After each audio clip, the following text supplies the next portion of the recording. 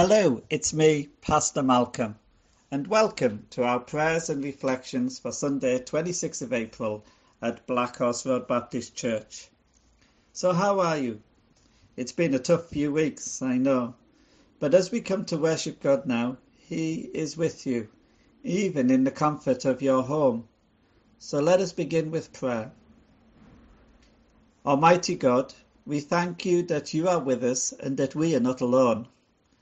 We praise you for your love and faithfulness towards us. We give you thanks for every sign of your blessing on our lives.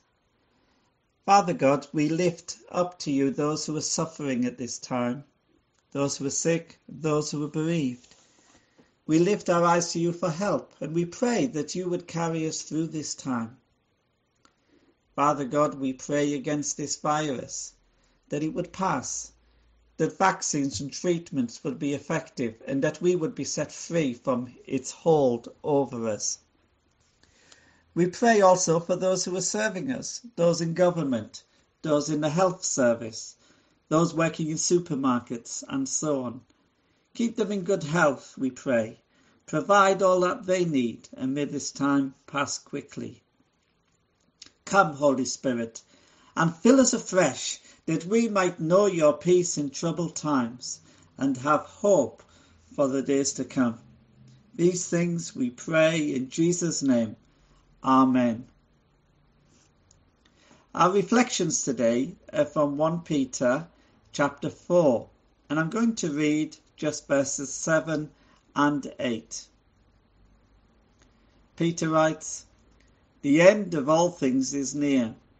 Therefore be alert and of sober mind, so that you may pray. Above all, love each other deeply, because love covers over a multitude of sins." Back in January and February, I was writing up the notes for our sermon series on 1 Peter. And as I considered this chapter in 1 Peter chapter 4, I wrote this. Imagine persecution has come in a big way to the UK, and Christians are no longer allowed to worship openly. In fact, the government has seized our church building and locked it up, so we no longer have access. In the context of 1 Peter chapter 4, I wanted us to imagine the fate of persecuted Christians around the world who experience this week in and week out and feared for their lives. Christians in places like China and Iran who are prevented from meeting together in public places and have to find other ways to connect with each other. But who would have thought that just a month or so later our church building would in fact be closed on the orders of our government here in the UK? The coronavirus has prevented us from meeting together, and no one can argue with a virus. But here's the thing. We often say that the church is not the building, the church is the people. Here was our opportunity to test that out, and to our credit, even without our building, church has carried on as before. Yes, we miss out on meeting together, but we could pray and read the Bible at home. We could talk to each other over the phone or through the internet, and we could continue to help each other out in practical ways.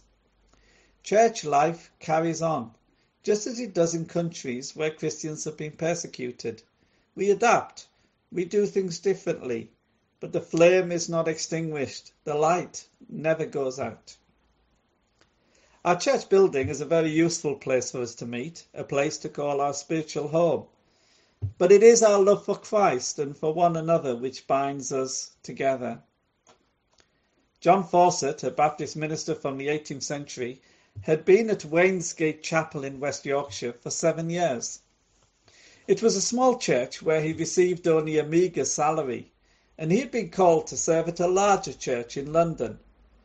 But when the time came to leave and the congregation gathered to say farewell, the story goes that John's wife, Mrs. Fawcett, looked around at the sad faces of the people and cried, "John, I cannot bear to leave. I know not how to go." To which her husband replied, "Nor can I either." And so they decided to stay. John Fawcett later wrote a hymn of which the first verse goes, some of you like this. Some of you might know it. Blessed be the tie that binds our hearts in Christian love. The fellowship of kindred minds is like to that above. In 1 Peter we read, above all, love each other deeply, because love covers over a multitude of sins. Above all, says Peter, above everything, be committed to loving one another in a way that only Christians can. We are a forgiven people, but not a perfect people. Our sins are cleansed through the blood of Christ, but our imperfections will continue to be a burden to others. Without love, love that goes the extra mile, we will frustrate and exasperate one another. So we need the kind of love for one another which covers our sins. Of course, Peter may well have remembered Jesus' emphasis on love when he said, everyone will know that you are my disciples if you love one another, as in John 13, verse 35. And the Apostle Paul in 1 Corinthians 13 wrote this, and now these three remain, faith, hope, and love. But the greatest of these is love. You see, our faith in Christ and our hope for the future will sustain us during this coronavirus crisis. We know that our lives are in God's hands. In God we trust. But when it is over, we will come back together again with joy in our hearts because we love God and we love each other. We may feel at times when we rub each other up the wrong way that we can't live with each other in the church. But one thing we will have definitely learned during this time of forced separation is that we can't live without each other either. Amen. May God bless his word to us. And so let's finish with prayer. Lord Jesus, my Saviour and friend, thank you that in your love for your disciples and your love for the people you met in the streets, you changed lives. And thank you, Lord, for the way that your love has changed my life too. And so we ask, Lord Jesus, help me to love you and trust you without reservation. Help me to love my neighbour without conditions. Let my life display the wonders of your love. In Jesus' name, Amen. I want to thank you for listening in today, and may God bless you in every way. Goodbye for now.